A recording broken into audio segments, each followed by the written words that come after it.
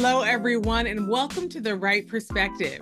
Today, we're going to recap and review the 1980 musical drama, Fame. Do you want fame? Well, we wouldn't mind some. So please be sure to like, share, and subscribe on every platform that you use. We're going to live forever. Okay, let's get into it. I shared that with Jaymes. I shared that with Jaymes earlier, and he just humors me. He just laughs at my. That's that delusional love. I love delusional love. Okay, my favorite thing. Let's get into it. Okay, Fame, 1980. Okay, it was directed by Alan Parker and written by Christopher Gore. This film made $42 million against a budget of $8.5 million, and it received a ton of awards and nominations, including an NAACP Image Award for Outstanding Motion Picture, a Golden Globe Award for Best Original Song, Fame, and 2 Academy Awards for Best Original Song, Fame, and Best Original Score. And actually, Jaymes and I were watching a little, some background videos, and we learned that this movie was the first time that at the Academy Awards, there was 2 songs from the same movie up for Best Song, a Best Original Song. They had Fame was nominated, and so was Out Here on My Own. And Irene Cara sang both of those. Either way, she was going home with something. Love it. And so that movie was also inspiration for a TV show, Fame, that ran for 6 seasons. Oh, you didn't like the show? Wasn't your jam? Okay. The movie was also inspiration for a TV show that ran for 6 seasons, which included several of the movie actors. There was a stage musical that has been staged all over the world, ran for a long time in the UK. I mean, this is since the 80s, and as recently as 2019 in the UK, okay? Wow. A movie remake was released in 2009, and some attribute the success of some of these recent shows and movies like High School Musical, Glee. People attribute their success to Fame movie and the Fame TV show. And y'all get ready for it. In April 2023, there was an article on Deadline.com, and they basically said that, there is talk in MGM about doing now a new franchise with Fame, a new television show based on Fame. So long story short, it lives. Okay.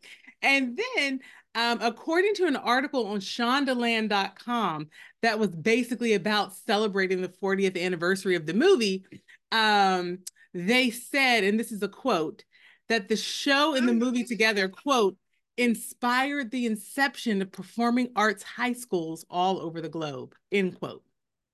Wow. So I did a Google search to try to validate that or to get us some numbers, I was like, performing arts schools, quantity over time, growth of performing arts. Like I did a couple Google searches I couldn't find because I wanted to know the numbers, how many performing arts schools were there in 1980 in the United States versus now. Anyway, I couldn't find it quickly, but it was on Shondaland.com, which leads me to believe it was a well-researched, vetted statement. So anyway, for some, this collection of facts would be enough to consider this movie a classic. But today, we will determine whether it is a classic from the right perspective. We will do a recap, we'll discuss the movie, and then we'll take a vote using a voting symbol that we will pick especially for this discussion. But we got to start with intros. Kick us off, bro. Hi, I'm Aubrey Wright. I'm the oldest. I'm Genia Wright. I'm the middle. I am Brittany Wright, and I am the youngest. And I'm Jaymes Jorsling, and I'm the cutest. Oh my gosh, if you're new to our podcast, this is my 8-month-old daughter, and I didn't mean to invite her to this portion of the podcast today, but she wanted to be here, clearly. So all right, y'all. So let's pick a voting symbol for today's show. And I have one, and it's pretty awesome. Skylar loved it. Well, that's good because I have nothing. Okay. Bro, you don't have one. Okay, here we go. Maybe Ambien. Okay. Okay, so our regular viewers and listeners know, like, normally Aubrey will bring in ideas that are like the iconic imagery, from the content. I'll come up with something that's a little bit more like about the themes, and Brittany doesn't prep. She allows the spirit to just use her real Jazz. time. It's jazz. Mm-hmm. And so my idea, y'all, is for, and Skylar loves this. Do you see how excited? The voting symbol I would like to recommend is a hot lunch. Could you turn your mic off right quick? Could you mute it real fast? I'm sorry. It's a hot lunch. There's something happening in the background. Oh my gosh, you guys, your enthusiasm is overwhelming. Thank you for that support. So, why a hot lunch? Well, because a hot lunch is something that was provided by this school, by this performing arts school, that the students needed and couldn't necessarily get elsewhere. Okay. And in the song, and this is so important, if you like read through the lyrics of the song, the lunch is not free. The hot lunch is not free. There's a line in the song where she's Irene Cara is singing. She says, "Shady Sadie, shady Sadie, serving lady." She's a serving lady, but don't pay her no mind, no. She'll take every dime. She got a one-a-day lunch. It's good for all the bunch, yeah. Listen, what is she talking about? She is talking about, listen, you want something? You got to be ready to pay for it, okay? And this is where you're going to get it. You're going to get it from Shady Sadie. To me, it just felt like it really was analogous with the movie.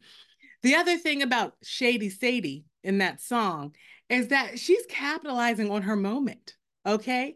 This is one time per day where all eyes are on her, okay? And that's really what is fame? Fame is being the focal point, getting the attention. And the other thing, so even if you kind of move away from the lyrics of the song, the actual moment where that song is performed in the movie, it's a moment of spontaneous performance. All of the children who are just brimming with creative energy. They're together in a non planned moment, and they find themselves just using their various crafts to just celebrate together.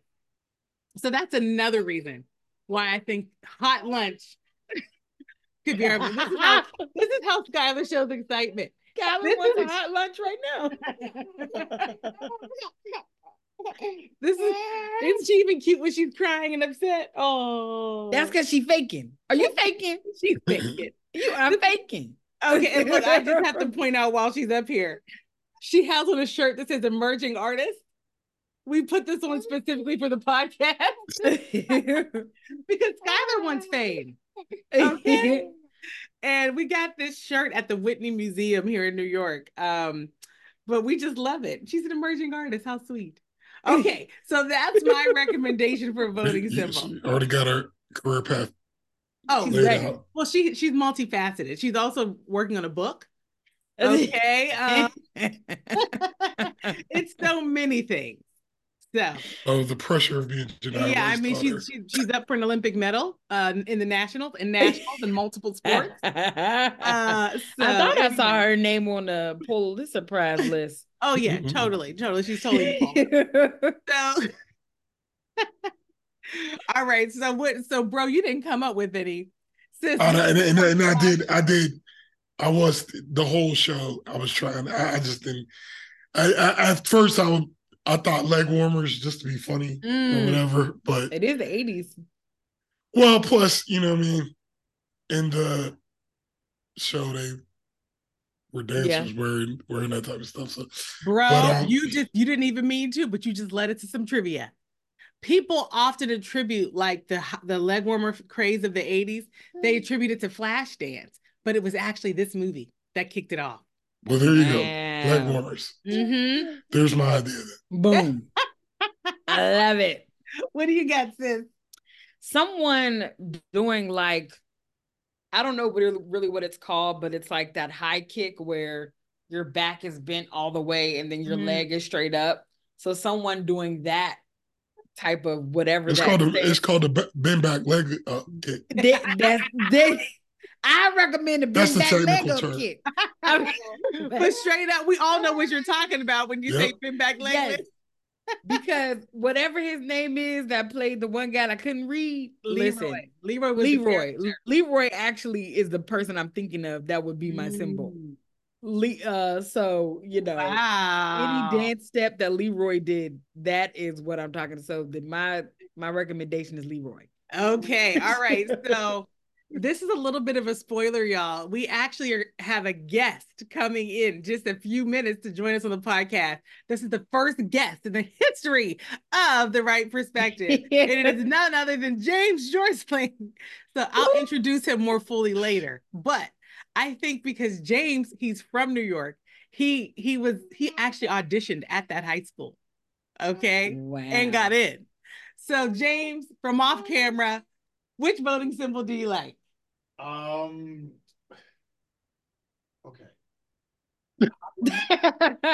Sounds nice. He started out with a supportive statement for me. Yeah. Hot lunch sounds nice. But I think it went too far. I think you went too far. Not far, too far. Okay, so right, she passed the exit on the highway. So, if we're simply talking about symbolism, those high kicks were done with leg warmers on. Mm-hmm. Right. Yeah.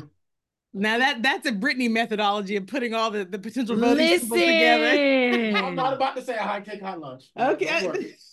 Wow, you're holding the hot plate because that's what they were doing in that one scene. And then also, I was kind of sort of there. I was a kid, but I was there. It's got to be the leg. Leg warmer. Lego. That's symbolic with that dancing. You can get cute and say kicking to the sky, reaching, all those things. But symbolism, it's got to be the leg. Wow. It's got to be that. I'll take it. I'll take it. I love tying in some of our trivia to the voting symbol. Okay. So Fame must get 3 sets of leg warmers. Otherwise, and when we vote at the end, otherwise it will not be considered a classic from the Wright Perspective. All right. Yay. Okay. So now let's do a quick recap. And guess what? This movie is unrecappable. I don't care what anybody said. Recappable. It cannot be recapped. So instead, I just did kind of like a rundown. It's, so, Fame takes place in the late 70s at the High School of the Performing Arts in New York, and it follows a group of 8 kids from their audition through their senior year and graduation.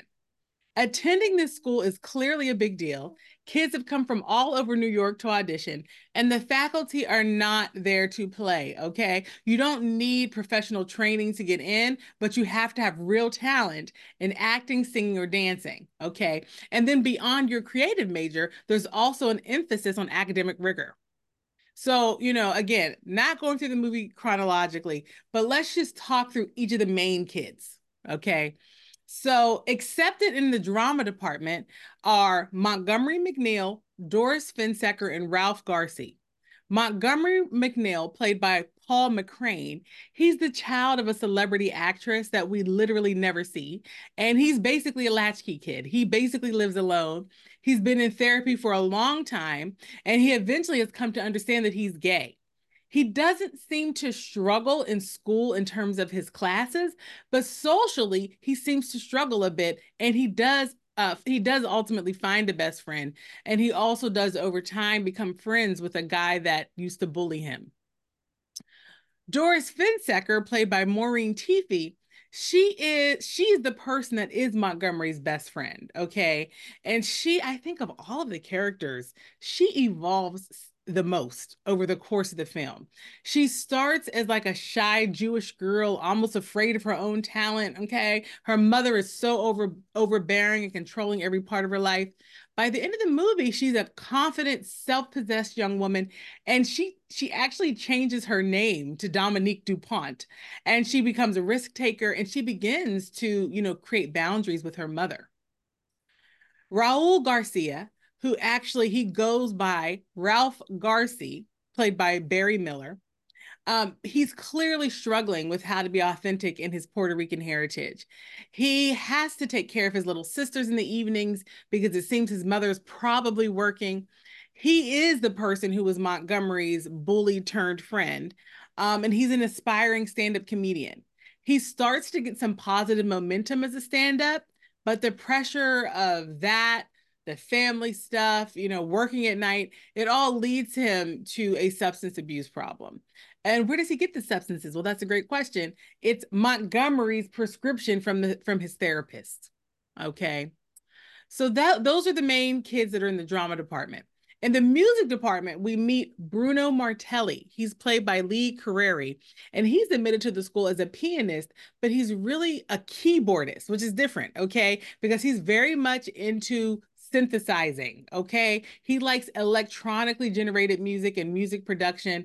He's bored, okay, with basic music classes. He lets them know. Okay, and at least one of his teachers, played by Albert Hague, the character's name is Mr. Sharovsky, resents him. Okay, fortunately, though, Bruno has parents that believe in him so deeply that they're very working class, but they use every cent they have to buy him equipment. And Bruno, his classmates, believe in him for sure. One classmate in particular named Coco, she believes in him so much. They end up recording music together. And listen, she has big plans for their future as a creative team. Coco's a great segue to the dance department. So Coco Hernandez, played by Irene Cara, she is in the dance department, but she's really a triple threat. She can sing, she can dance, she can act, she can do it all, okay? And she knows it, all right? And that confidence leads her to do well in school and to have great relationships with classmates. She might even be a popular girl. You don't know for sure, but there's at least that big lunchroom scene where she leads the whole school in a jam session, And so you get a sense that she's a popular girl. But that confidence is serving her so well in that environment. You take that, you combine it with just her general naivete, and that's what led her to believe she had actually been discovered, quote unquote, when a sleazeball walks up to her and invites her to be in his film, which turns out to be low budget porn. Lisa Monroe is also in the dance department, and she has apparently been dancing her whole life. And it really is her whole identity, but she's never been great at it. And as one of her teachers, Miss Berg, played by Joanna Merlin, points out, she doesn't even really work hard at it. And so when Lisa finally accepts that she is not going to be a dancer, she joins the drama department. But frankly, you don't get a sense that she's going to excel there either. Leroy Johnson, played by Gene Anthony Ray, is also in the dance department. He's the last kid that's really featured. And he kind of made his way into the school on accident. He attends auditions to help out a friend and ends out outperforming her. And of course, they kind of move him into the audition, and he goes quite willingly and happily. And he gets admitted for dance, and he excels in the dancing program, but he struggles in the academic classes because he can't really read. You get a sense that he might be semi-homeless and he doesn't really have a support system. By the end of the movie, he's the only one, though, with a firm offer on the table. He's been invited to be a part of Alvin Ailey. He also seems to graduate, even though his English teacher, Mrs. Sherwood, played by Meara, threatens him all the time. If you don't do your work, you're not going to pass. So throughout the course of the movie, we meet other kids as well, including one that was doing so well in school in terms of his performance. He was actually recruited by agents to leave high school and go to Hollywood, only to end up working back in New York as a server a few years later in a restaurant. We also met a ballet student that was clearly headed to a masterful career, but she got pregnant, and she was, okay, let me try that again. We also met a white ballet student that was clearly headed to a masterful career, but got pregnant while dating a Black guy as a stunt for her parents. And she ended up having to get an abortion to keep her professional trajectory. So you get little slices of other students as well. By the end of high school, none of the kids have necessarily succeeded or failed, but they have definitely grown, and you get a sense that opportunities are available. And so frankly, every possibility still exists by the end of the movie. The end. That's yeah. How else I could was you wondering how recap you were this going to do movie? that. I mean, Listen. you know what I mean? And I would have left a couple of them kids out. So The only other way you could have done it is said this was what happened freshman year, this is what happened sophomore year, and so forth. But you had to I mean, go through that was for me, it would have 7 been of those like kids for each year, and it was just exactly like, that's too much. yeah. I mean, the Well, only thing I could think is like it was a movie about kids in a performing arts school and their various trials and tribulations. okay, Man, perfect opportunity to introduce who our very first guest on this is. We've been 4 seasons, y'all, talking about the possibility of having guests, and we're finally doing it. And our first guest is Jaymes Jorsling. Oh, you want to hear a little bit about him? Okay, sure thing. So Jaymes, he is an actor of the stage, film, and television. He has been on, shows like The Wire, Law and Order, The Affair. He was lead in Randall Daughton's Academy Award-winning short, A Alike. He's been on stages in New York and in regional theaters all across the country. And a play that he wrote, Aloft Modulation, actually ran off Broadway and was nominated for many awards. And he also wrote the script for Grammy nominee Gerald Clayton's sprawling oeuvre. Did I pronounce oeuvre right? Oeuvre. Sprawling oeuvre, Piedmont Blues, A Search for Salvation. And it's actually touring the world right now. It's been touring the world, I think, since 2017, if I recall correctly. And so, relevant for us today, Jaymes is Brooklyn born and raised. Okay. So, this whole phenomenon of the high school of the performing arts, Jaymes was actually there, and he was there as a young aspiring performer. So, we thought it was the perfect time for us to bring in a guest, none other than Jaymes Jorsling.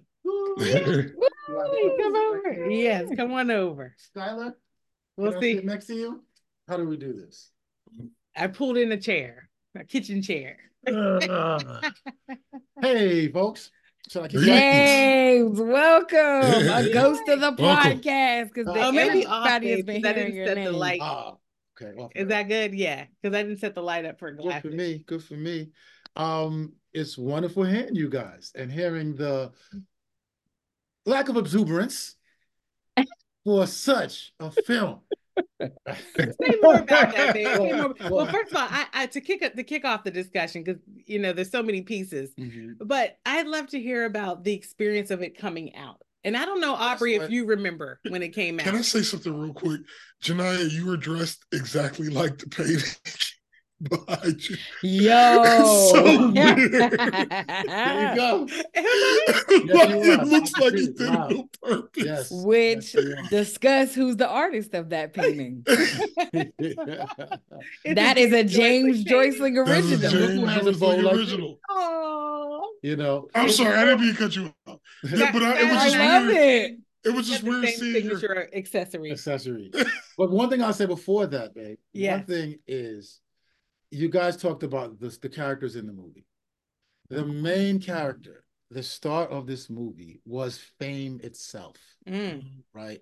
This was an opportunity to see where the desire and journey for fame starts.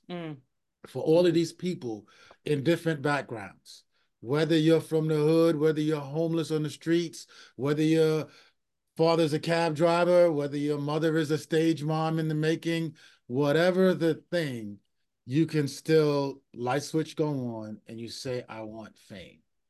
Then what happens? You want fame, but do you have a skill? Do you have talent? Maybe you do, maybe you don't. One thing I'd say different, everybody didn't get into that school because they had talent. Right? Some of them maybe had, potential. Maybe some of them had, that's why they, that's why the one chick got in, he didn't do well. Yeah, one of them, she didn't want to dance. She couldn't dance. She had no business being in there as dance, but something else. Some people have a look and they go, you know what? This person looks like a movie star. Let's try to figure the rest of it out, right? So there's all these pathways because fame is not exactly a career. Fame is not wanting to live and get paid for something, fame is very different. Oh, that's so good, because and today people want fame. Yes. They want attention. And that's very different from like what you want to think of, which is like a celebrity. Which is why she said the famous line. Yeah. You want fame costs, right? Mm-hmm. She's talking about long-lasting fame. Mm-hmm. If you want it, because you can be infamous, right? And so I think that's the first thing I would say, is that the lead character in this was the 4 years of fame itself and the journey of it. Mm-hmm. And then some people, did any of them really achieve it? No, Leroy at least he had a firm. With Alvin Ailey. Mm-hmm. Yes, but other than that. Right. And the thing was with Leroy had a charisma, which jumped him. He jumped the line, right? Leroy didn't come in there wanting any of that. Mm-hmm. Leroy came in there helping out, all right? And somebody else was like, boom, he's got it. He's got it. And from I'm gonna tell you, from a movie perspective, though, that was such a obvious setup what they were doing. Yeah, you know what I mean? Like when they came in together, and you know, she was just so over the top. She was the worst. That you knew what they were. You knew what was going to happen at some point, because it was, first of all, it's like, what is Leroy even doing here? But you know what? Let me give you a real life example of what that was a microcosm of. When they were making the movie Juice, it's Tretch who went to audition. Yeah. Queen Latifah got him the audition. Pac only went with Tretch as his man. But Pac went to a performing arts high school and knew the other stuff. After Tretch left, Tretch couldn't read on part. Tretch didn't know about acting. It was a hot mess. Tupac went in the room after him and got hired. Right? So he was accompanying his boy, but he had the skill and the charisma, which is what Leroy, may have been presented badly, but Leroy showed up armed for it. He had a look, he had a body, he had a freedom and a couldn't care, which producers and people will go, oh, that's what we need. That's what we want. Whether he wants to do this or not, that's who we want. And so, to me, that's the funny thing about fame. This movie, to me, it showed fame ain't promised, and you can chase it. Wherever you come from, you can try. You might get it, you might not. Now, what I think, going to the climate, what you're talking about, to me, why this movie is so seminal, and one of the most seminal movies of all time in terms of the arts, is this movie is a microcosm of hip-hop. This movie is hip-hop. If you go back, Rapper's Delight came out in 1979 in the summer, fall 1979. This movie came out spring 1980, right next to each other. If you go to the beginnings of hip-hop before Rapper's Delight, it didn't take talent, hip-hop. Hip-hop was who had courage, who could get on the mic, right? You didn't need skill, because all you were doing was rocking the party. You were just like, all the Virgos, all the ladies, all of this, all of that. You didn't tell no story. You didn't make stuff rhyme. You just had the balls to get up in front of a crowd. And the other elements of hip-hop were the same thing. With dancing, if you could do the robot or whatever, you did something. If graffiti, if you put your name on a wall. It was initially who has the courage or the balls to do something in front of everybody else. But then what happens when people see that? Some people get better at it. Balls or ovaries? Balls or ovaries. Balls or ovaries. Even though I've seen many women don't say they got, I've never seen women claim ovaries. I see women claim balls, right? I really did that. I really did that for Aubrey. I did that to annoy Aubrey. I'm not gonna lie. That was 100% to annoy Aubrey. Because I see women say I'm the man. Why are you starting stuff? Like, we were doing good. Right? But what's happening? That was just for gosh. I'm sorry. Keep going, man. I'm sorry. I knew what you were doing, but it still worked anyway. Just starting stuff. So I'm saying is, so when you start out and you had a crowd and you had people that did something to rock a party that was small time. But then what that does is the more you do anything, people get better at it. People start to distinguish themselves at it, right? That's when a song comes out. Somebody decided, oh, let's make Rapper's Delight. And then that made everybody else see, we can get that from this. If we get better at it, if we chase that, that's fame, right? Rapper's Delight showed Rockin' the Party at a Block Party. No. They're on Soul Train. They're on TV. That rapping can get me fame, right? And so no matter where you come from, you can get there quickly. And so all of a sudden, it became this thing of how do you chase the platform? How do you chase the fame of it? And so this movie kind of sort of did the same thing, maybe not with rap, but with anything else. If you aspired, realize there was no hip hop. There was no internet. There was no MTV. There was no anything. So even if you aspired to play an instrument, I don't know if you chase the fame of it, right? And then if you came from the hood, if you came from the ghetto, if you weren't homeless, if your family didn't have money, all these things, you really didn't think that stuff was possible. You kind of did stuff because you liked it. But then all of a sudden, this movie shows you can come from there, you can be amongst like-minded people, it can be competitive, and it can be fun collectively, not just because all the skills, any skill you have, rapping, instrument, there's so much solitary woodshedding, right? Whatever it is. I don't care if you freestyling, if you drawing or whatever, you're doing that on your own by yourself. But here it showed doing something collectively, enjoying it, and some modicums of success from it. And so that's when you say about those schools, this showed everybody, oh, wow, this is what pursuit of art can be like. It can, and so all of a sudden you don't see the bad stuff. You don't care that, well, you like that you see that Leroy can be homeless. You were so little when this came out, though. That's what I'm 9. Okay, right? all right. I was 9. Okay. Maybe, but then again, I was 9, but I was in the middle of hip hop. I was in the middle of seeing it. Oh, like, and no, y'all will never get that. One day, rapping was on the radio. Do you understand? That is bananas. Like everything else before that, the radio was Motown, the radio was older people. And when you're 9, 20 is old as hell, right? Yeah. I think everything is old. Michael Jackson was the only kid that you saw, and that was for me, a cartoon, right? Because Michael was not old. But like, so kids all over the place saw that and related because hip hop had shown, wow, something you can do now can get you on TV, can get you girls, can get you fame, the word fame. And what's that mean? I want to live forever, right? Yeah. I want to learn how to fly. You know, some of that was whatever I'm doing that's small time. I just exist. I go to school. I live in this house. I got 2 parents. I got 1 parent. We're homeless. We ain't got light. We on welfare. Whatever the we is, all of a sudden you saw in a movie, I can get there and I can have fun. And it made people that had no talent decide, I want to go to performing arts high school. Well, like, I want to have that fun. I want the lunchroom to pop like that. Let me tell you something. I enjoy hearing this more than actually watching that movie. Because everything you're talking about, I was depressed.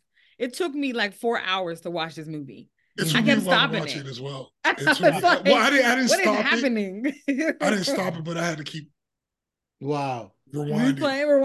But like all of this with your, I wasn't feeling that from this movie, like, because I can appreciate the time frame, right, when this came out and things that it inspired. Now let me be clear. I did a little theater in high school, you know, the different things, like joined a little theater program on the outside. And really majority of that is because I was imitating my sister. But these things, you know, that were happening in this movie, I wanted it to be more about what was happening in the school. We started getting into these lives, and I think that for me, I was just not expecting that. Right. Not that I didn't want it, but so I went in. Did you have an awareness of the movie? What was your relationship to the movie before you just watched it for the podcast? Dancing in the Street, Fame, I Want to Live Forever, and I was thinking of Debbie Allen. But that was from the show. That was from the show. Exactly. So no awareness. Because I was watching the movie like, what Debbie Allen's only here for 3 seconds. What's happening? Right? She had no I didn't know it was a movie until Janelle typed it in the thing. Really? Yeah. So, bro, you never heard that iconic line? If you want fame, fame costs. Well, that's from the. You knew it from the TV show, which is what it's from the opening of the TV show. The TV show. And I think that's the difference. You guys just explained the difference in not just the TV show and the movie, but the generational gap. When the movie came out, it was more about those lives than the dancing and the performing. It was, I think that's the difference now. I think people go to it because of what the TV show did week to week with all of these songs, all these performances, all of this stuff. But just as a movie, what the movie really more embraced and showed was where people were coming from. The New York, how eclectic it was. Like when I'm telling you, everybody was Black and Hispanic, but my block was fame. The family that had a kid who could dance, but his mother was a drug addict. The other ones who got kicked out and evicted, the this, the that. So the life of it is what, when the movie first came out, people hooked onto. And then somebody realized, wow, we can sell the arts, the dancing. Nobody went to the movie to see really the dancing. So that's an interesting thing, what time did, you know. But bro, do you remember this television show? Like, did you watch the television show? I did. The show I watched, but not regularly. But just because it wasn't my age at the time, I think that show was a little bit it came out in 82. You know what I mean? So it wasn't considered bad, like you couldn't watch it or nothing. But it just was something that you know, like I would watch sometimes, but it wasn't something that would fully grab my attention. I think mom and dad probably actually watched it. And I might have gotten it in sometime, you know. But that was my I couldn't remember an episode if you asked me. Wow. You know, and I think that that was one thing about the feel of the movie in general that was it kind of felt like a television, like a long episode of TV, just in terms of cinematography and like how it felt more so than watching a movie. You know what I'm saying? And that was one of the, and I could tell what they were doing as far as showing the little pieces of all of these people's lives. But I do think it could have benefited from one through line, like a story we were following without taking away from all of the other things that they were showing. But like, if somebody, you could talk about from like a conceptual standpoint, like Jaymes is talking about, like this movie is about fame, you know, it's about the concept of it. But as far as the plot, I don't know what I would say this movie was about. You know what I mean? Like quickly, like I don't know if it's not about this person who does this and, you know, all the interactions. So kids matriculating kind of. It's like, right. But even when I think about what really struck me at the beginning, you saying that it was at a budget of 8 million and some change, but it made 42 million. This country is so weird to me because I'm just like, so we were really there was a lot of money that was made off of these very intense, I don't want to use the word tragic, but I want to say intense stories. And I was just like, that to me, and then also wondering the real life part of it, how much did these people that were the ones that made this movie, how much did they make? What did they make from this movie? How much? And then for some of them, I didn't see it. I don't remember seeing any of them in anything else that I've, you know, grown up watching. And so I was just like, or maybe I just didn't see those things that they were in. And so I'm thinking about even that part. But I will never watch this movie again. But I can appreciate what it was what it was showing, because everything is not always happy-go-lucky. When people walk away from situations and circumstances, they have real life. when you leave your job, you're leaving school. There's so many children now when they go home for the weekend, they have no food until they come back to school on Monday. So, it gives you that. Or a hot lunch. Or they don't have a hot lunch. And so I wish that I would have had some sort of knowledge that that's what I was going to come into, because the knowledge you do have about fame, it is let me rephrase that. The knowledge I had about fame was not any of what I was coming into. And so I was just like, oh, because I like to walk into movies and just be open and kind of learn. But when you have some sort of idea of what you think is going to happen, it changes it a bit, because you're like, okay, I think there's going to be this, but I said, oh no, this movie's making me a little sad. But I think you said two things. I wonder, when you say when a movie is an accidental blockbuster success, right? That's tricky, where, like, it's one thing when Oprah produces Color Purple and you know what it's going to do. You kind of know already, because it has a track record, it has whatever, you're getting stars. But if you're making a movie that you didn't expect to blow up, how do you pay or compensate people because contracts don't allow, unless you're a celebrity or a star, for back-end residual money, right? They just don't. So if I hire you, if I say, look, I'm making this movie and I think I'm going to make $10 million. I'll be lucky if I make 10. It costs 8, I'll make 10. $2 million is a lot of money, whoop-de-doo. But all of a sudden, it makes breakout stars and it does whoop-de-whoop. How do I compensate those people? I don't know that answer, even as an actor myself, who I just know contracts and stuff. You get paid a rate. That's what you got paid. If you're a star, you can generate, I want percentage and points and box office this and residual that. But none of those people thought or expected it to do what it was going to do. So that's tricky. And the second thing, I think shows, over time does a thing. When we see Glee and when we see all those other shows, they made it more fun and engaging, and they made it what you expected. So the tricky thing is, when you're cashing in on something and doing something, should you change the name and do something else and riff off of it but move forward?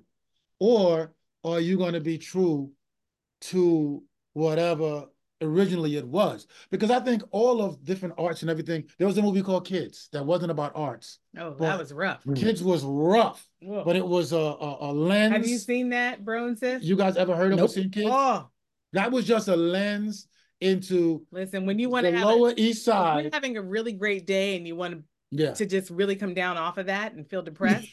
Like Britt said, you will never watch it twice. You won't watch it twice. Oh. You won't, right? I've actually seen it a couple times. Oh, wow. It's called Kids. It's the movie that introduced Rosario Dawson. Okay. I think Chloe Sevigny might have been her first movie too. Yes. They should have called it Kids in Tricky Circumstances. But she didn't really do do much. But there's that. There's Hoop Dreams, which is a documentary about basketball. Some of those things, when they're first, they sink in, tell a story, whatever. But then what they influence. Yeah. People take what was liked or successful from that, build on the parts that we can sell and market. So when somebody sees Fame, right, they go, oh, wow, people love the music and the dancing. Let's make a show and let's get rid of that other stuff. Or let's figure out how to give less of what the people didn't want, what slowed it down. For me, I didn't have a real expectation one way or the other. But for me, it wasn't that.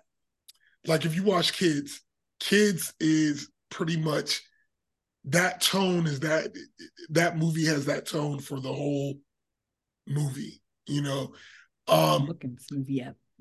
But like, this movie would go from that tone to where it was starting from.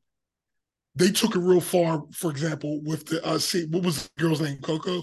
And when they were going further and further, I'm like, wow, this is getting deep. In the scene is basically when, you know, she ended up going to the guy's house and figuring out that he's basically shooting, from what we hope, stop that low budget porn. That, you know what I mean? They kind of went away from the scene. They kind of cut away from it. But what I'm saying is that scene was heavy. And going from where you were, you know what I mean?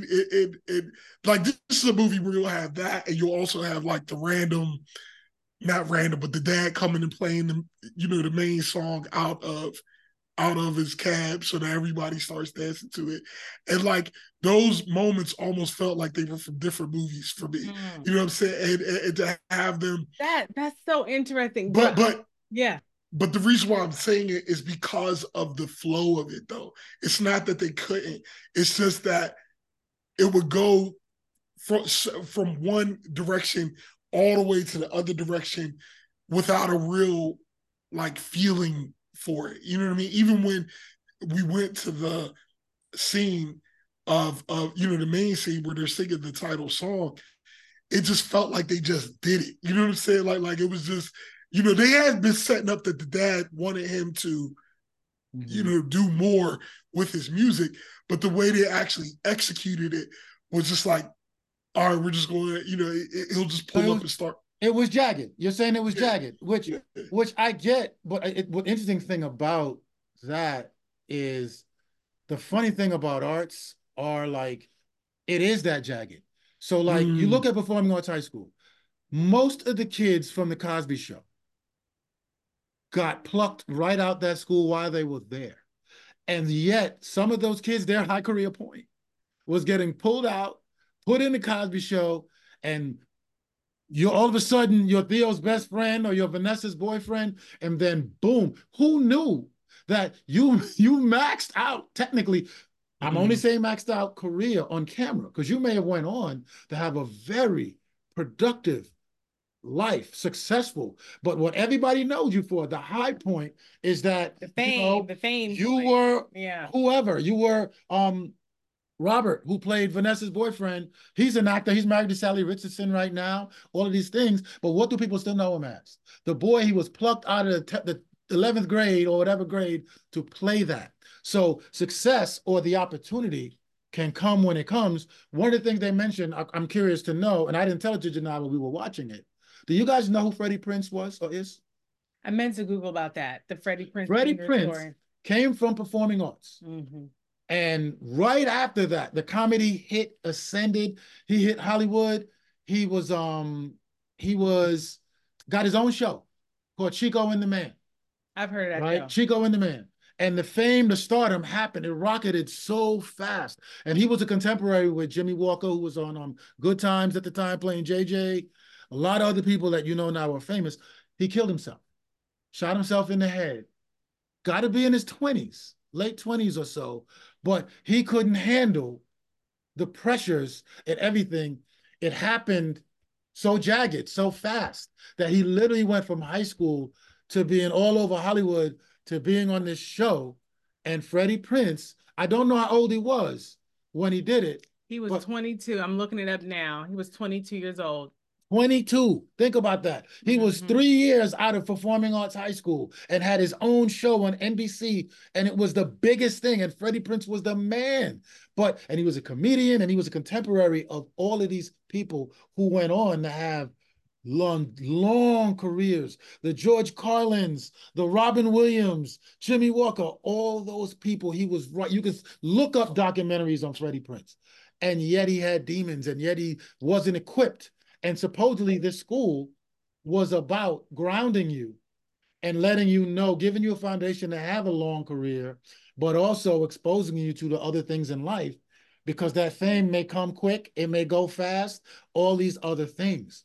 And so that was what was really, to me, but I guess, again, age gap. At that time, you got to realize you're watching Fame. I'm 9, I knew Freddie Prinze was, because I remember when Freddie Prinze, when he shot himself. You know, the news. So there was so many things why, for me, I guess, it's an age gap of Fame wasn't about the singing and dancing. Like the TV show said, we just want to do the singing and dancing. You know what? I will. I thank you for sharing that, James. I meant to look that up. It's a perfect example of the jaggedness.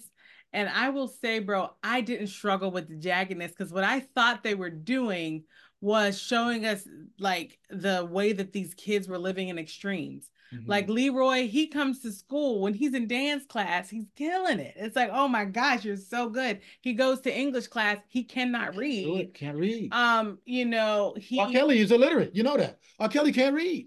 See what I mean? Like what I'm saying is a singer or performer who can do one thing well. That's right. One thing well. That's right. But the other things in his life, he didn't, I don't want to say care, he didn't pay attention to in that way.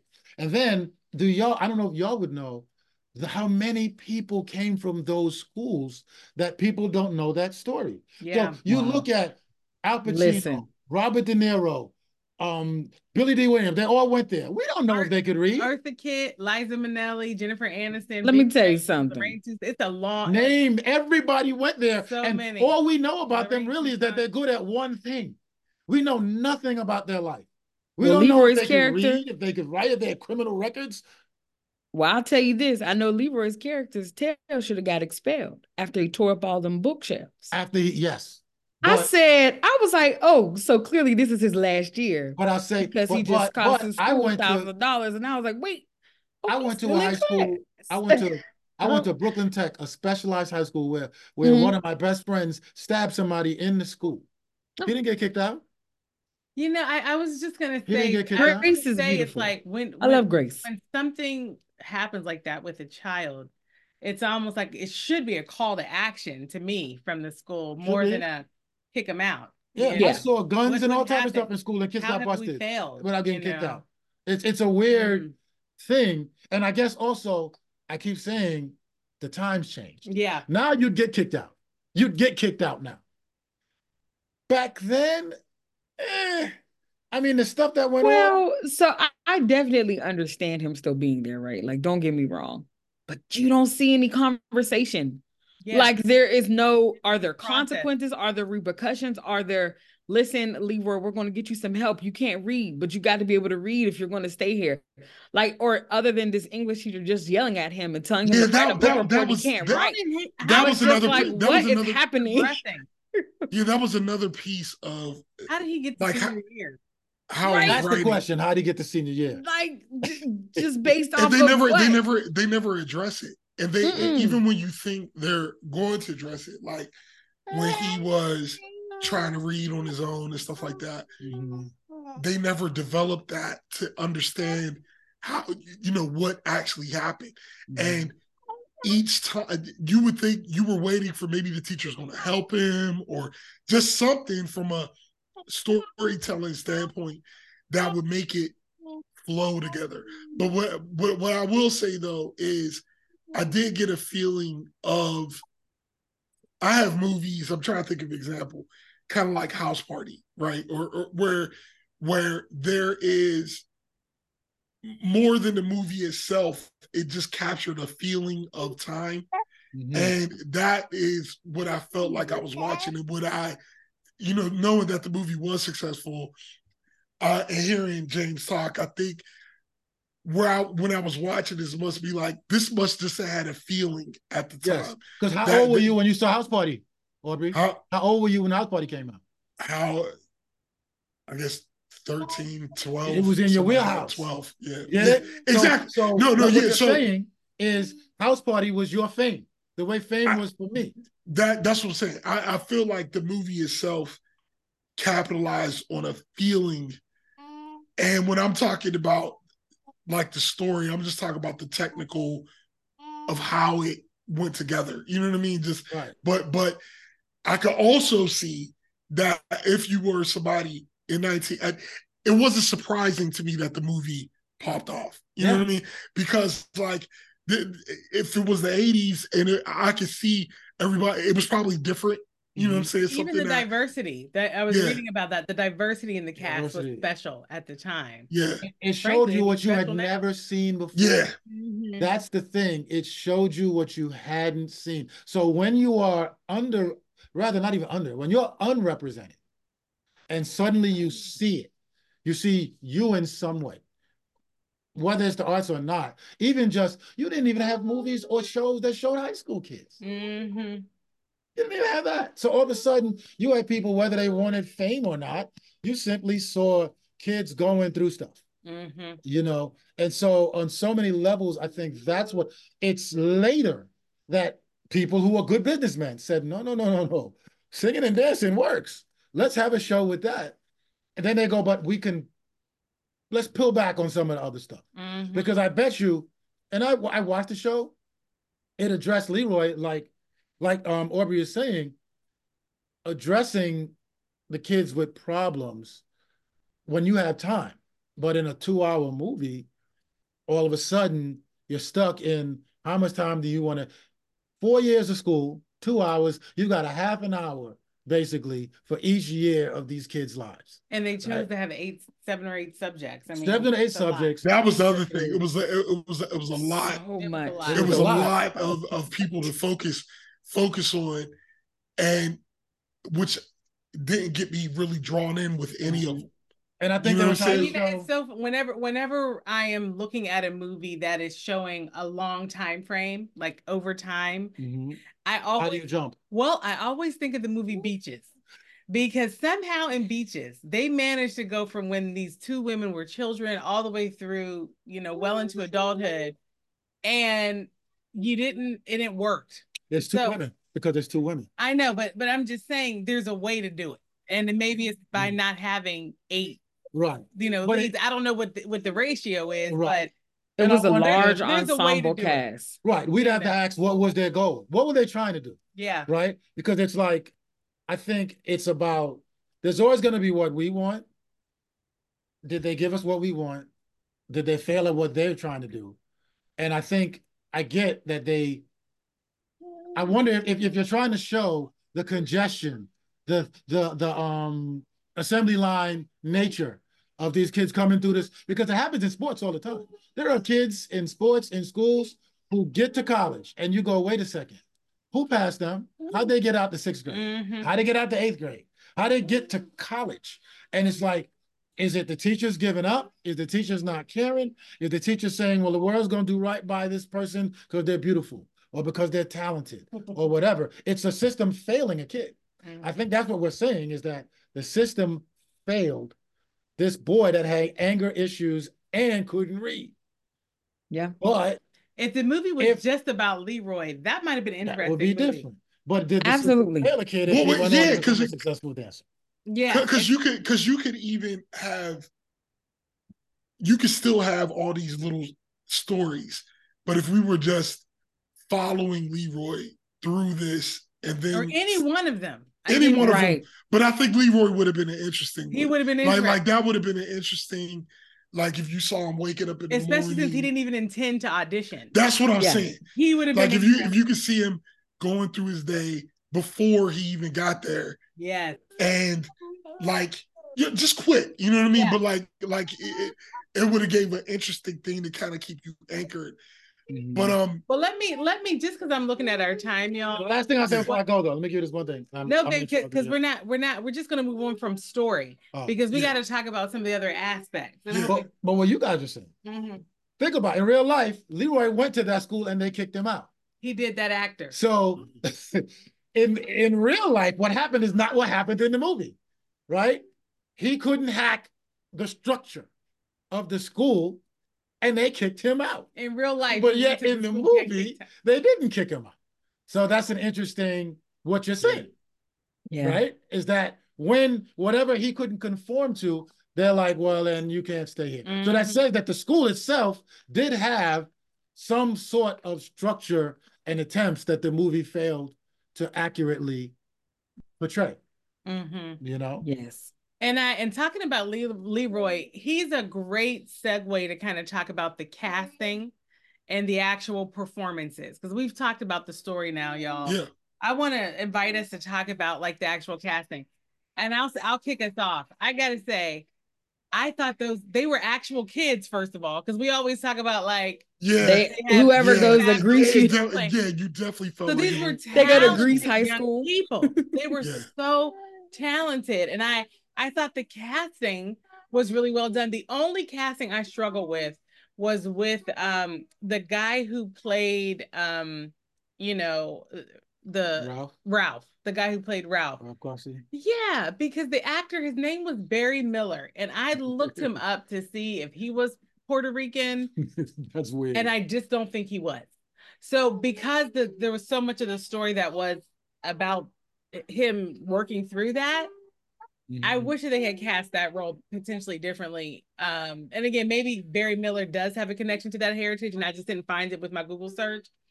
But that was the only person. Everything else, I thought I just really appreciated the casting. I thought the acting was really good. I was expecting to see Debbie Allen more because my memory of Fame is the television show. Debbie Allen. But I didn't realize that. My memory of Fame, and I don't even want to say memory, but like my understanding of it is the TV show.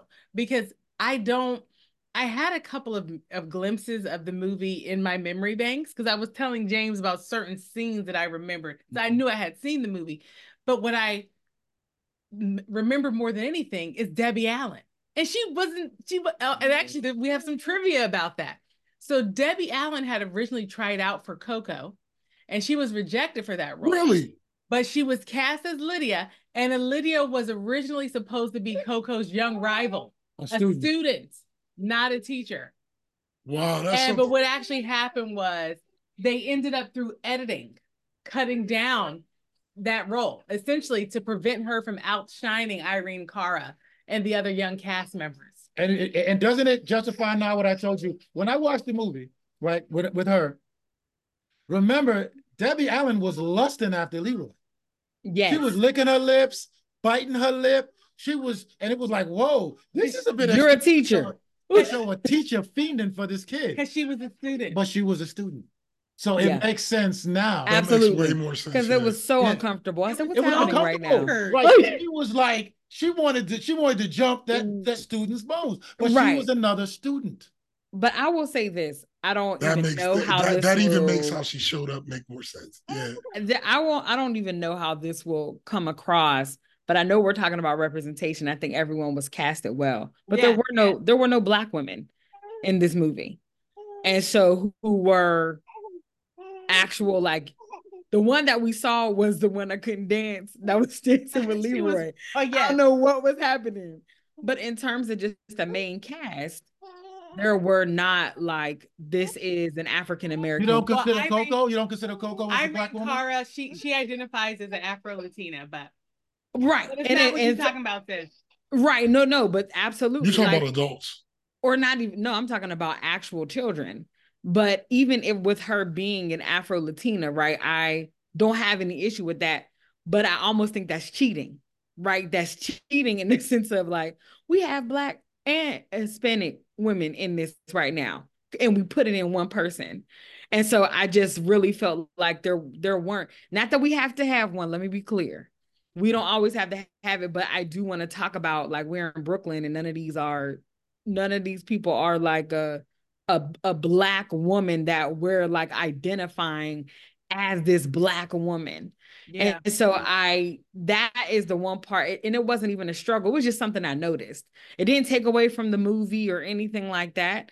But I thought the casting was amazing. Everybody did an amazing job. And I thought that it was on point. Everybody was extremely talented. Even in the me feeling so low after this movie was done, when they tried to raise me up with the last scene, and I was like, I am depressed. I feel like everybody left and now it's on crack. And so which y'all know, I love to bring up a good crack rock in a movie. But I was just like, crack rock. Oh yes, she is. Oh yeah.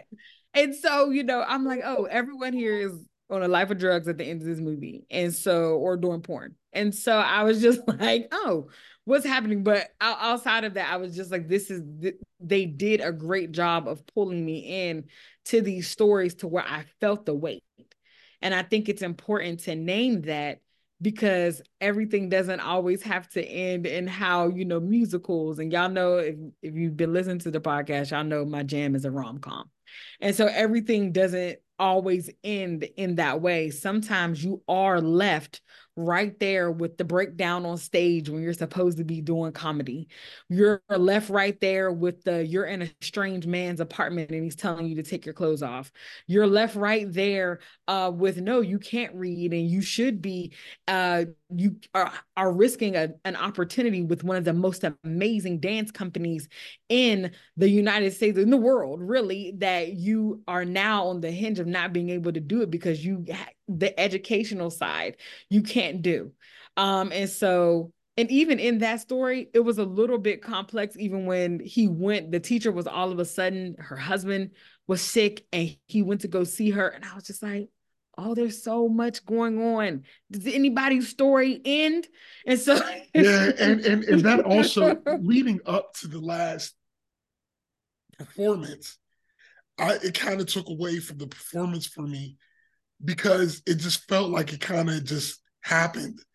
And then at the end, it was like the credits. Okay. like wow. So I'm saying I need a fame too. So I'm saying they're working on it. The performances for me exactly were impacted by how the movie was flowing.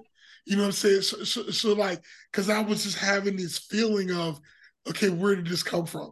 Like for example, the way I know I spoke about before, but we're talking about the performances.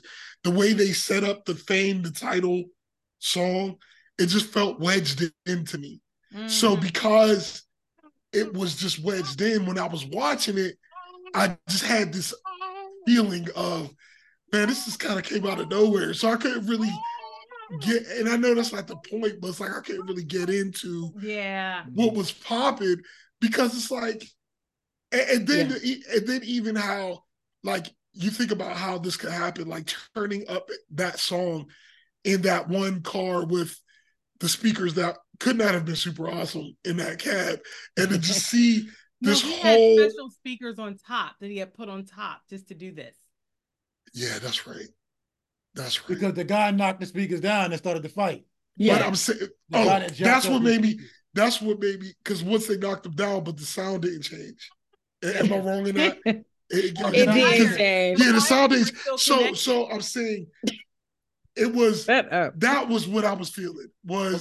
I was feeling something. I thought it was because of the car speakers, but I think it was because when he knocked the stuff down, it was already a stretch. Like, it wouldn't sounded like that. I don't care what kind of speakers you got. It would have, the street would have just been filled with, you know what I'm saying? Especially New York Street. Yeah, but when they knocked off the stuff and the sound didn't change at all, I was like, well, I guess y'all are just not even trying to have this. It's like, okay, this is just a music video in the middle of the reality. Mm-hmm.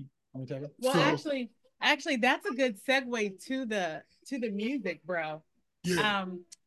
So I'm gonna tell you something right now. That Irene Cara, you got it. She's Irene good. Cara.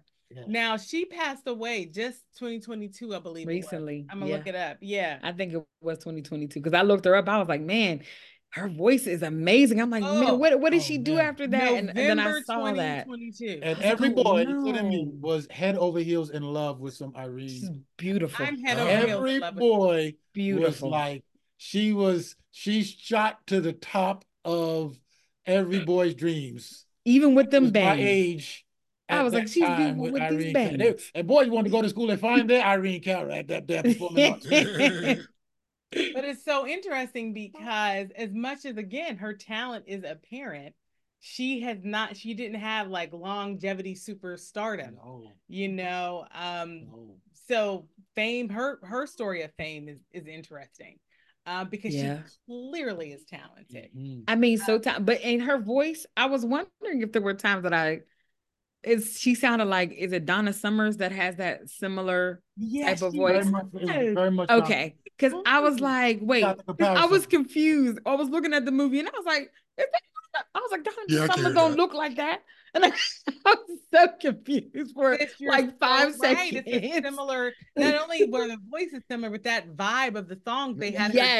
Yes. Donna Summer vibe. Yes. And so then you got to look at that time. Donna Summer was already in the lane. So then, okay, There were all the options, which is tricky about, I wonder, when you show something like that in any arts thing, whether it's Glee now or that then, most of these students are not going to have careers in this. Most of you are not. So I don't even know. I wonder, is that something you tell them? No, because you're encouraging the dreams and you're saying pursue and chase. And at the same time, you're trying to say, I guess we need to teach you other things like English and math and whatever. But most of you are not going to have careers in what you're spending 4 years in this school doing. Yeah. How do you manage expectations around? And that's life anyway. Most people in college don't get careers in what they make. Yeah, that's the first thing they said to us. And look to your left, look to your right. Those people listen, will be they will not. Those people will not. And if it wasn't true, by the end of the first semester of freshman year, there were so many people that were not in my dorm anymore. Yeah, it was true. And it was for a variety of reasons. Was Doris the first TV groupie? No, I'm joking when I say it like that. Yeah. What I mean is, she didn't know that boy when she stepped up to him. Let me get you sign my book. And so you're going on to be this. And then a year later, he didn't know who she was. That was an interesting, like stuff like that. I think that is what kind of bothered me the most, is that I could see ways that all this could have worked. That you didn't have to take away everybody, anything for real. If you could have just, because that was an interesting storyline of this dude. You can see he wasn't fully leaning into it, but he was kind of feeling it like, yeah, I'm about to blow up. You know what I'm saying? Like, but he wasn't arrogant. But then to see that happen all the way, till later, that could have been a very interesting thing. And it was also things, there was one thing I wanted to say that was interesting to me about just something that happened where the guy was talking. What was the guy's name who wanted to do the electronic stuff? Barry. Wait, that's the actor's name, wasn't it? Yeah, whoever. Bruno. Him. Yeah. But keyboard man.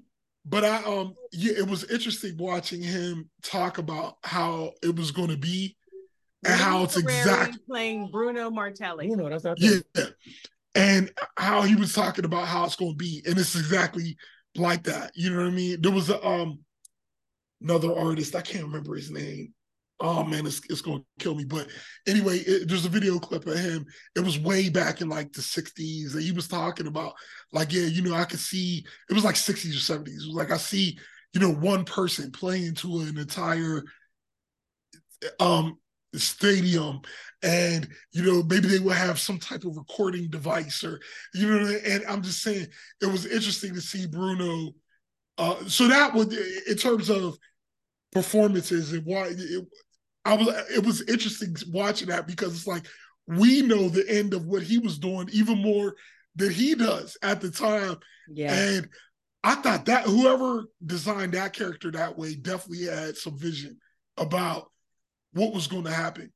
Oh, Bruno was right, but I didn't know if that was a good or a bad thing. So that's a beautiful thing. When he talked about, we don't need instruments anymore, because one person's going to be able on a keyboard, play it all, and do it all.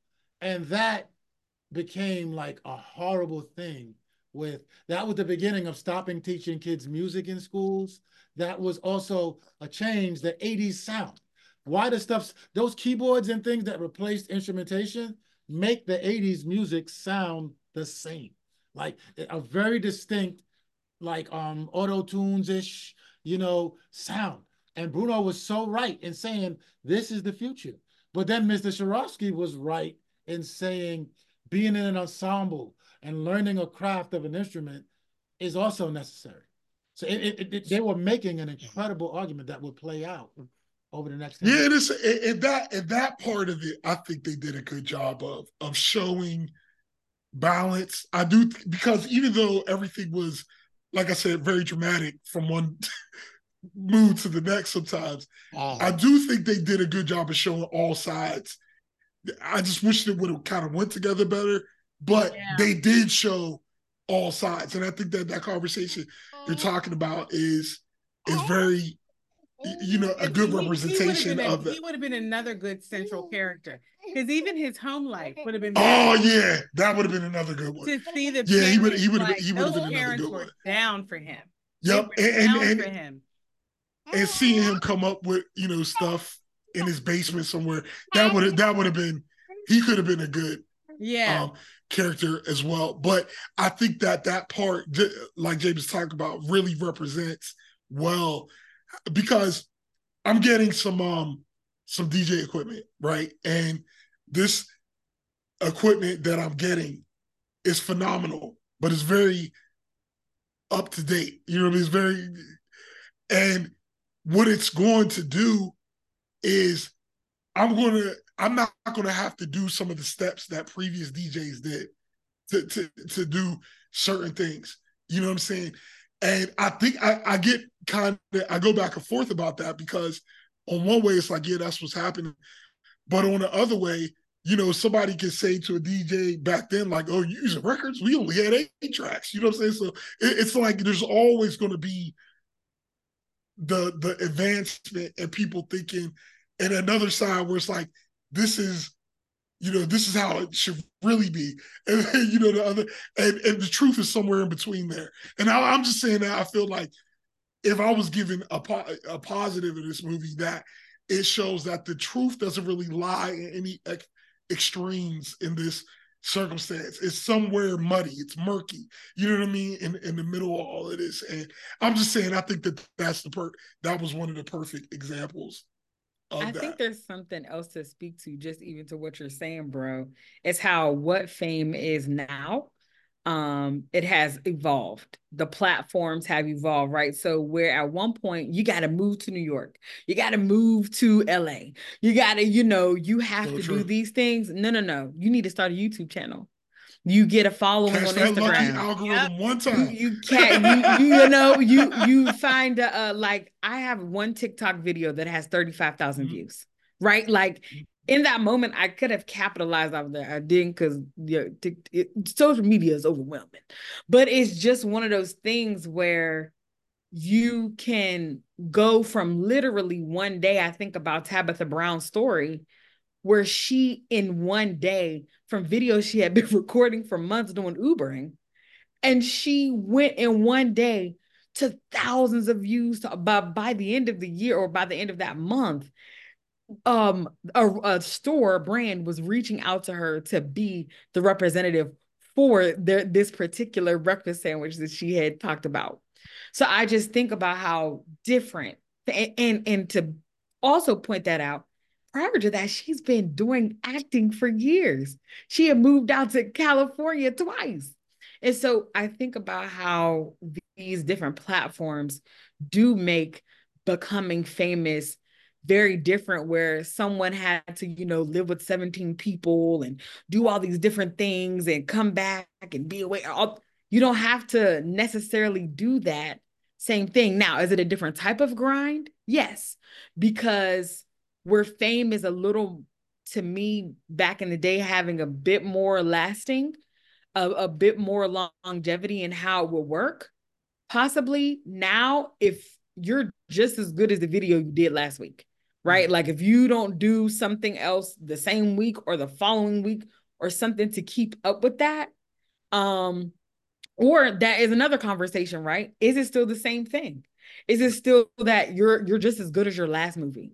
You're just as good as your last character. You're just as good as these last things. And so this overarching theme that Jaymes introduced to us at the top, just about fame being its own character and standing there, and the elements of it, of, how bad do you want it? And then how much do you want to keep it?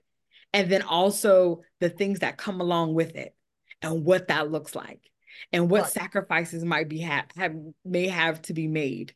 But how those things all look and how they come together is so different with every generation and with every, I guess you could say, iteration of how fame looks. And who knows what it's going to be like 10 years from now.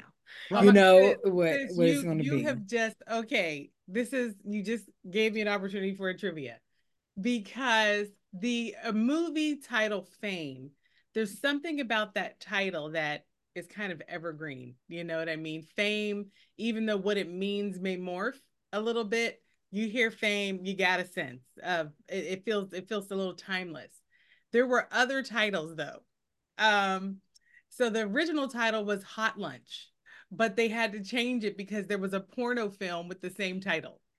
Oh, you weren't joking. I'm not joking. It was real. I thought you were joking from from earlier. Right. And then MGM executives had submitted a list of suggestions. Get ready. Razzle dazzle. Neon green. Break a leg. Glitter. Stage struck. Reach for the sky. Anyway, but it's just this. Anyway, thank you for whoever came up with fame. Thank you. Because all of sitting here talking about break a leg. All those titles would have been too light. He decided to call the film Fame because he asked David Bowie if he could borrow the title of his song Fame off his Young Americans album from 1975, which contains the lyric Fame. What you get is no tomorrow. Fame puts you there when things are hollow. So that's where he got the title from.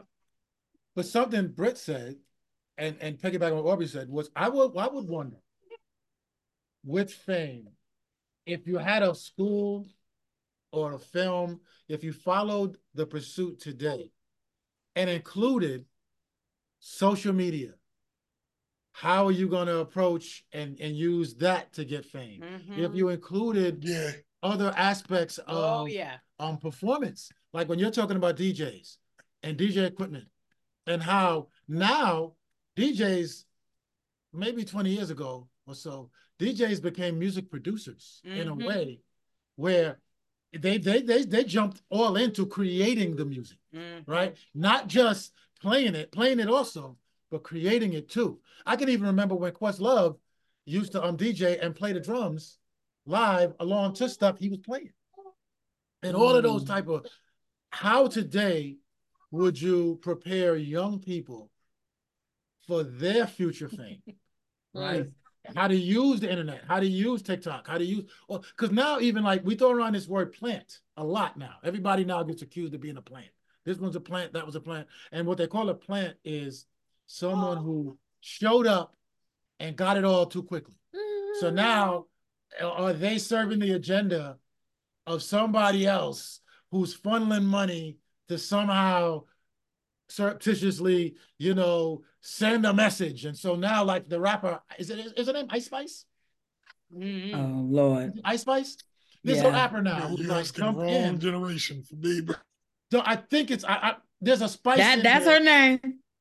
Ice Spice is it? Is a girl? It's a woman. It's a woman. Okay, Ice Spice. That's her name.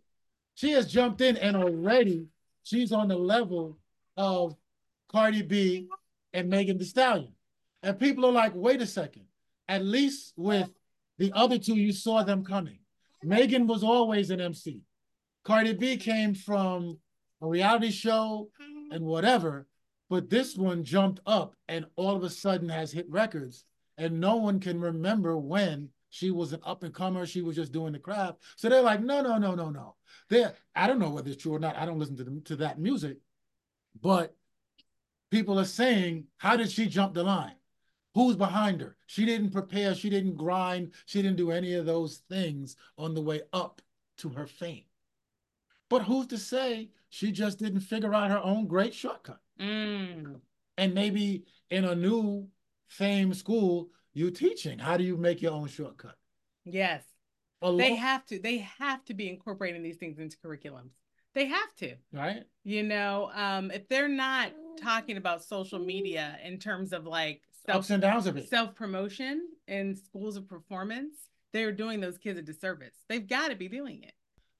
And I think in all of our generations, what fame has changed. It used to be you did something well and got famous for it. Now get famous first, and that may allow you to do something well. Yeah. Jaymes Jorsling, Thank you so much for being the very first guest of the Wright Perspective. Thank you. I do wish your She daughter was the first guest. I was the second guest. The Skylar second is guest. the first guest. I wish your daughter had been better behaved today. I'm not going to lie to you. So I'm going to invite both of you to leave right now. Okay, come on, Skylar. It was so great having a guest, y'all. Yeah, gotta think about what other guests we might have. But bro, why don't you take us to the vote? Yes, it's not it does not get my leg warmers, but I didn't feel negatively about the movie. I just kind of felt nothing. You know what I mean? So it was like I was like, man, this could be cool. You know, there were times I would completely just lose my train of thought and I would have to rewind. And like I said, but I'm not saying, like, I know this sounds weird, but I don't feel like I had a negative experience. Like it was like, this is just a horrible movie, but it was just so, I didn't feel, you know, so for that, it can't be a classic from my perspective. Bro, everything you're saying really resonates. I didn't hate this movie. I didn't love this movie. It was one of those movies, I'm not gonna lie to y'all, I didn't really take notes.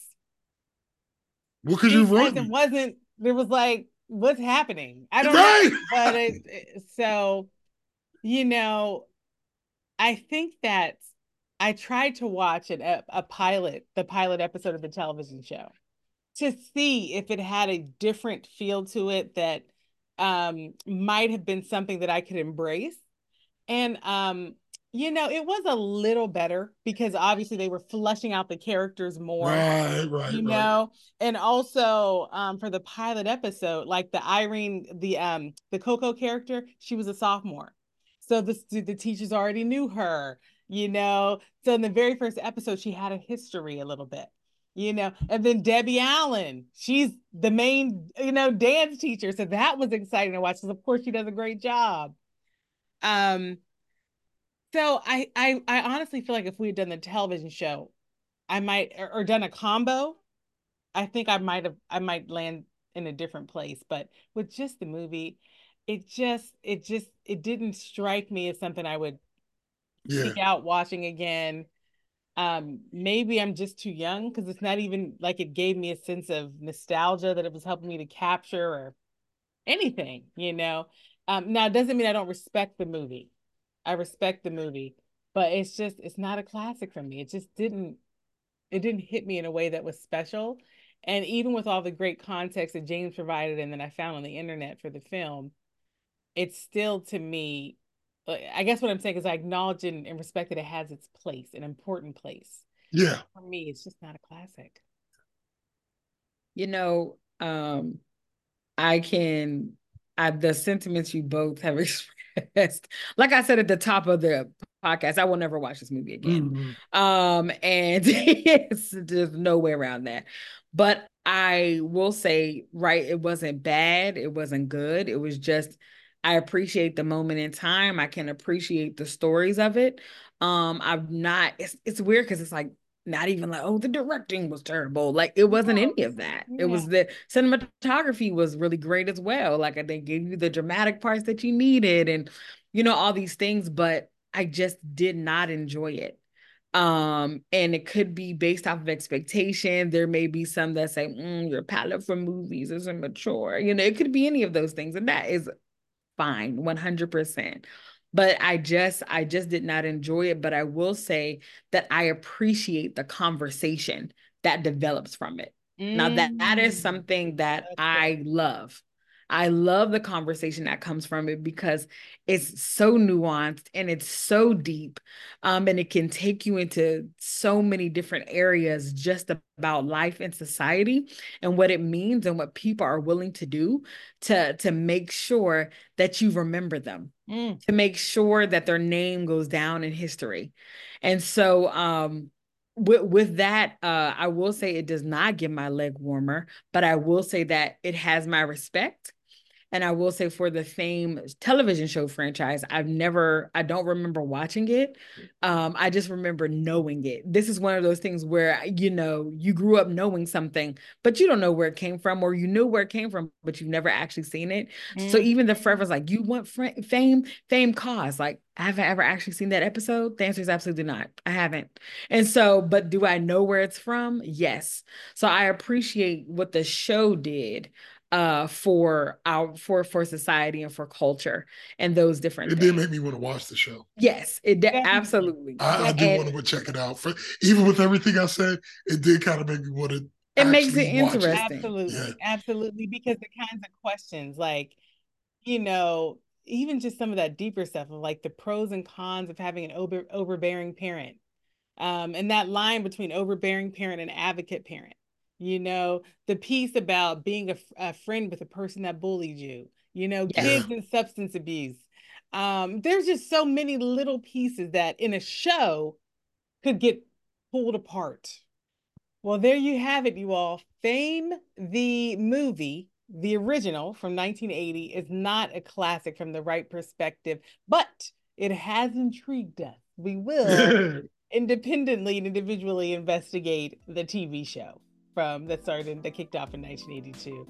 Thank you all so much for joining us. Thank you for bearing with us. Skylar today obviously was not in a podcasting mood. So thank you for hanging in there with us, y'all. And thank you, bro and sis. Love you. Love you too. Bye, everyone. Thank you.